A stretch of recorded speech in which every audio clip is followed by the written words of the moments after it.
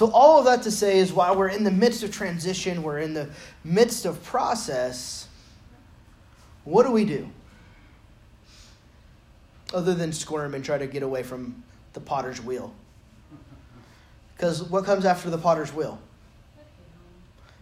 The kiln. The fire. The part that's really challenging, the part that's really difficult, the part that, let's be honest, let's be real, the part we don't want to do. Because it burns. And while we're in the midst of that fire, we want to scramble, we want to panic, we want to, do what everybody else is doing and freak out.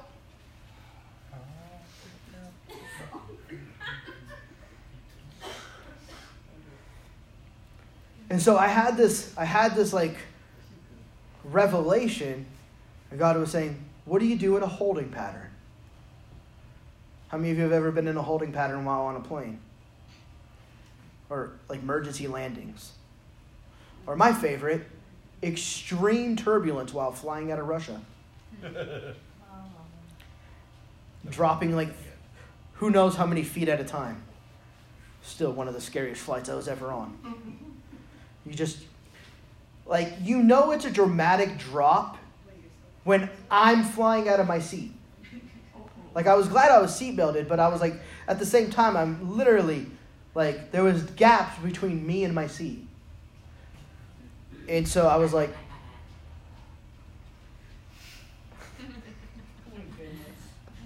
I was actually serious.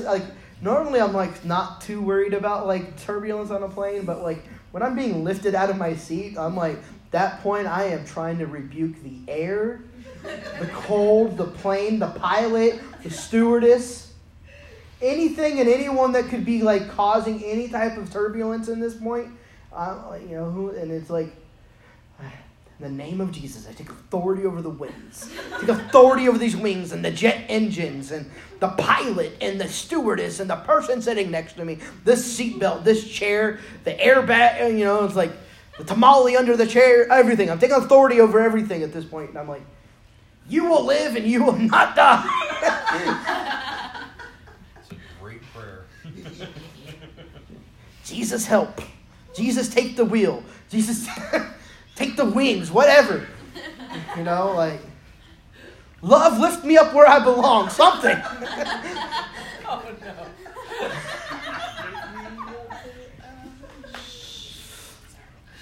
I'm mount me on the wings of eagles or something, Well, this is what you do. First things first. Stay in your assigned seat. When there's transition and whirlwinds happening all around you and there's change taking place, or there's an emergency mid-flight, stay where you were assigned. Amen. People are so quick and so easy, so eager to try to be where they're not supposed to be. But the problem is when you do that and they go to take account for you, you're overlooked. You're not found. You're not where you're supposed to be. You were supposed to be in 1B. Come on, that's first class. And you're supposed to be in 1B, but the problem is you freaked out, so you wanted to go where everybody else was, and now you're in 32C. Come on. But when they go to look for you in 1B, they can't account for you because you're not there. Yeah, the back of the bus. So staying in your assigned seat is for your protection. They're going to look for you, so don't panic and scramble. Just remain right where you're at. It's like when you get lost in the store. Don't go running around. Just stand in the center of right where you're at. Mom! Mom! Mommy! Mom! Mama! Mommy! Oh, I know what that's from.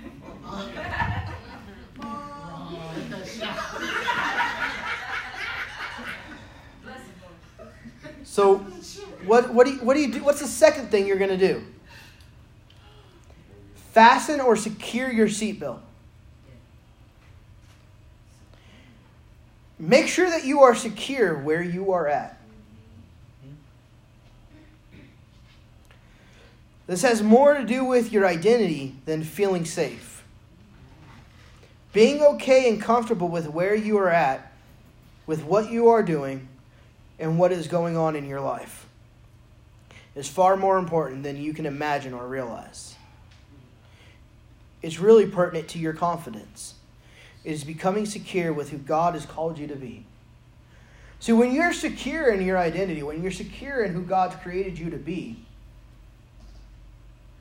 really what's happening in that moment is it doesn't matter what's going on around you. That's right. Because you step into the revelation of I am. God didn't need to be called anything else. It wasn't until later on that he became the healer or the voice in the wind or the provider or our righteousness. But he was comfortable with being I am. And see, when you carry when you carry sonship or the spirit of adoption, it brings a form of security in who you are. You're not concerned with what other people are doing or not doing. You're not jockeying for position. You're not trying to become something you're not. You're not stretching out beyond your means. You're not even worried about what seat you're really in. Maybe you really are assigned to 32C. You're not concerned about the person in 1B. That's my seat. Oh, I'm just kidding. But it's about just fasten it. Be where you secure yourself. It's taking a realistic perspective of where you're at in that moment and going, I'm going to be okay. These external things can happen all around you. Doesn't mean it has to affect you. Right. Number 3. This is important. Listen for the pilot. There's always really important instructions that come out in the midst of a holding pattern. Remember one time I was on a flight returning from Wisconsin. That's Wisconsin. You guys ever been to Wisconsin? It's right next to Chicago and Wisconsin. And so I was on my way back from Wisconsin. And it was just one of those days where everything was delayed, everything was slow, it was ridiculous. I was not excited about this flight. I got stuck at O'Hare. O'Hare is the worst place to fly from to in the winter.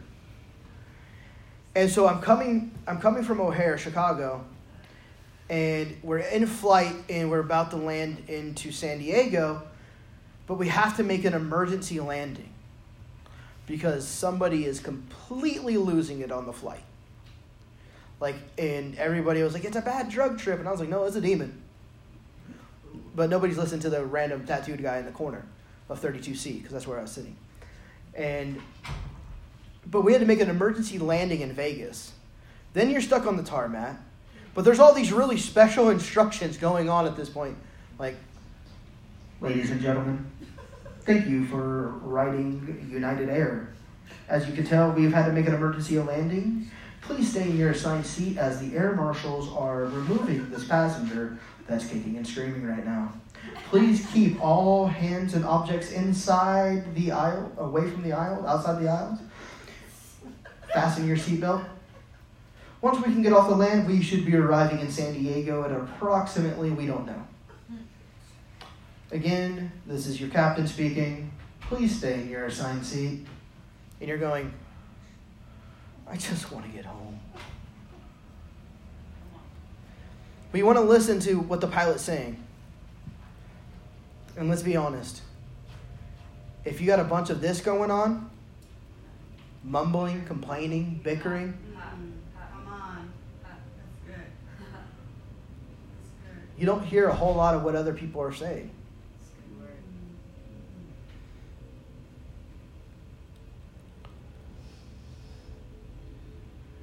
If you can't hear if you don't hear the pilot, you won't know what is going on. And if you're in this place of offense and being disgruntled and well, if they could just do this, well, this leader doesn't do this, and this pastor doesn't do that, and blibbity blah, blibbity blah, blibbity boo. You're not going to hear the pilot. You're not going to get the instructions you need. And to be perfectly honest, you're probably going to end up stuck on that plane for a while.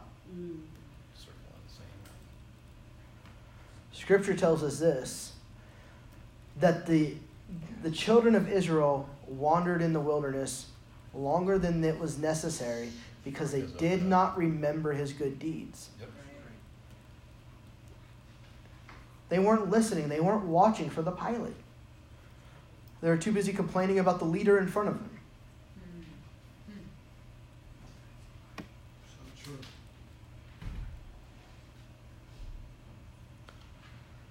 Ultimately, the pilot is going to tell you where you're going to go, where you're supposed to be seated at, and what's going on. It's important. Listen to the pilot. It's kind of like you have two ears, one mouth, for a reason. Granted, a great argument would be you have more teeth than you have ears. But, so maybe it's talking, I don't know. But, More chewing than yes. yes. Chew the meat, spit out the bones. Listen. Number 4.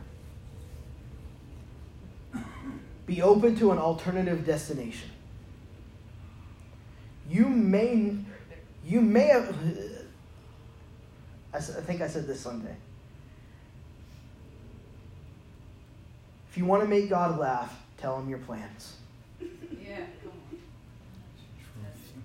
If you want to make God laugh, tell him your plans. Told him I played The Lord will direct your steps if you let him. But you have to listen. You have to listen.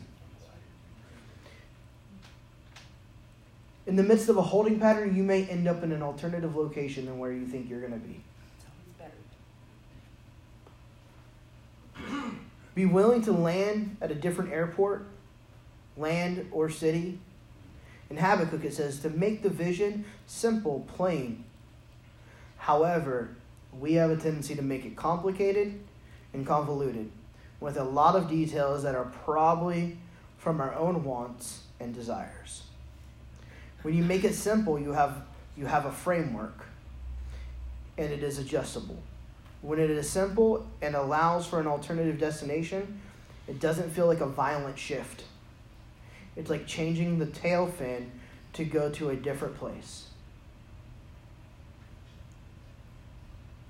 Oftentimes we get these plans from the Lord and we start filling them in with all this additional stuff, all this additional vision and things that sound really good and that maybe even are kingdom dynamics. But you have to go back is this really what the Lord told me? Right. And then you draw, if you just keep it very like skeleton-like, simple, plain, and clear, when shift begins to happen, it's just a smooth transition to where it is that you're supposed to go. And you get to where it is that you're supposed to be.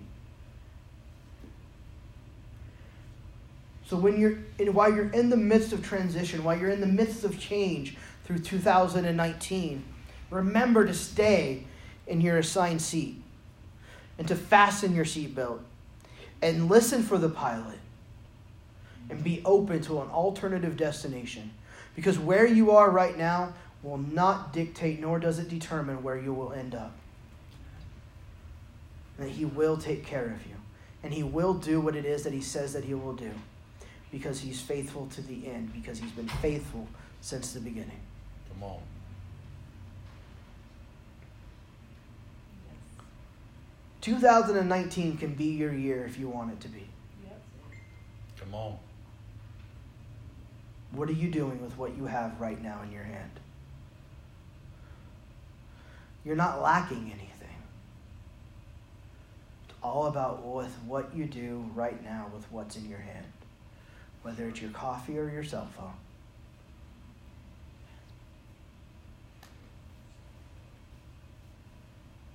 whatever it might be. Father, I ask that you would lead and guide each person, that you would strengthen them, that you would give them wisdom beyond their years, even if their years are years, that you'd give them wisdom beyond their years, that you would illuminate the path, illuminate the direction that they're supposed to go, that you would bring counsel to them.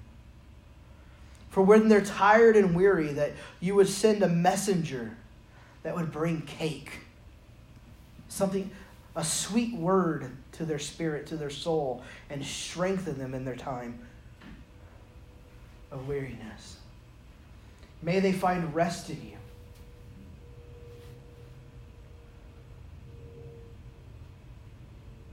May they be full of joy, full of hope. And remember, you're not done yet.